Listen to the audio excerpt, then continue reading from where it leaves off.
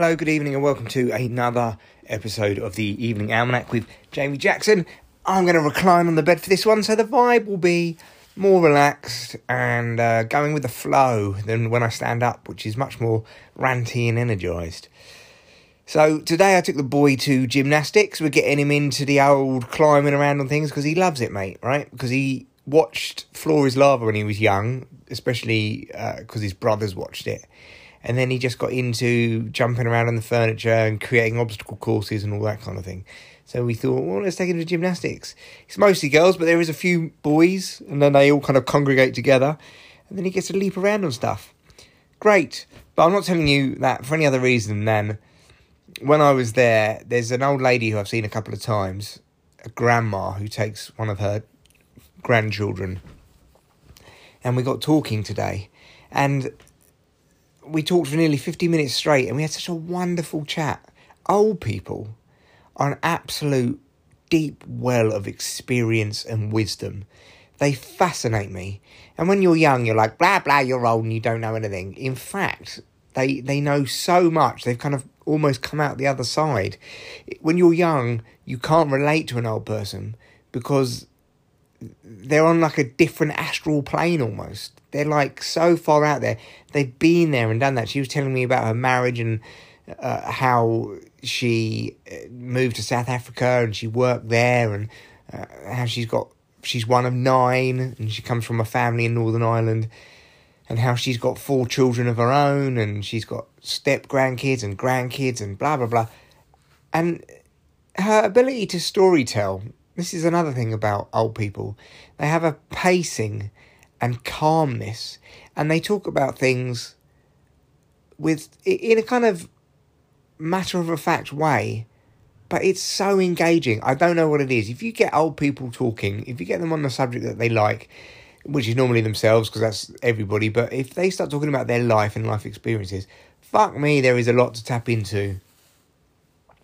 And I had an idea a while ago, which came from talking to my German step-grandmother. So I've grown up with a step-grandmother, and she's this German lady. And I went round there one time to see her, and we've never really had a one-on-one chat. I haven't been old enough, we haven't had the time, you're always with other family. But I went round and we just had a chat for an hour or two, and she started telling me about how she was born just after the war. I think she was born in the war. And then when she was growing up in East Germany.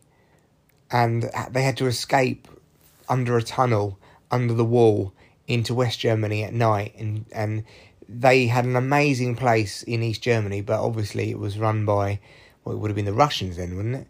And it was, it wasn't like a free, nice place of democracy. It was under basically communist dictatorship, which previously was under fascist dictatorship. And she was explaining about all of this and the attitudes of the Germans post-war, and it was incredible. And I was like, God, what an incredible life. And I thought to myself, I should get this on a podcast. I'm podcasting with my mates and with open mic comedians and stuff, and all respect to them, but they don't have the ability to storytell or the wisdom or or the lessons that old people have. Just blew me away. So I'm still thinking about starting a podcast interviewing old people. The only problem is I don't really know how to go about doing it without it seeming like I'm exploiting the elderly somehow. Do you know what I mean? But I mean, I'm not talking about people with dementia. I'm just would like to interview just some people who are like anybody really 70, 75 plus, just talking to them, what they've done and everything. Incredible stuff. Right, I have got Josh tomorrow. I'm not working tomorrow. I work today, but I am taking Josh to a gig tomorrow, which is work, of course. Driving him there, driving him back. I could have performed. I'm glad I said no, because I'm still fighting something off. I don't feel well. I've just been not well. Nothing horrendous, but just been fucking grotty for about a week since I got pissed last weekend. And then I'm going to Reading to meet up with my mates for a weekend away. And the thing I'm looking forward to most is just chilling out in the sauna and the steam room and the swimming pool of the hotel. And we're going in, having a meal late on Saturday. So I am going to fucking get my money's worth in that, what's it called? I was going to call it a suite. It's called what's it called? It's like a spa, perhaps? I don't know, that area of stuff where you do things like swim and sit in saunas and steam rooms. I'm going to get my money's worth out of that. And then we're going to a steakhouse. We nearly went to an Italian. And fuck me, I hate going for an Italian.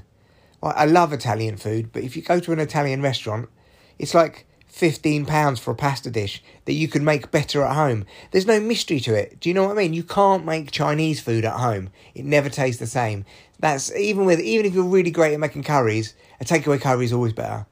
But a pasta dish, you can nail it at home, mate.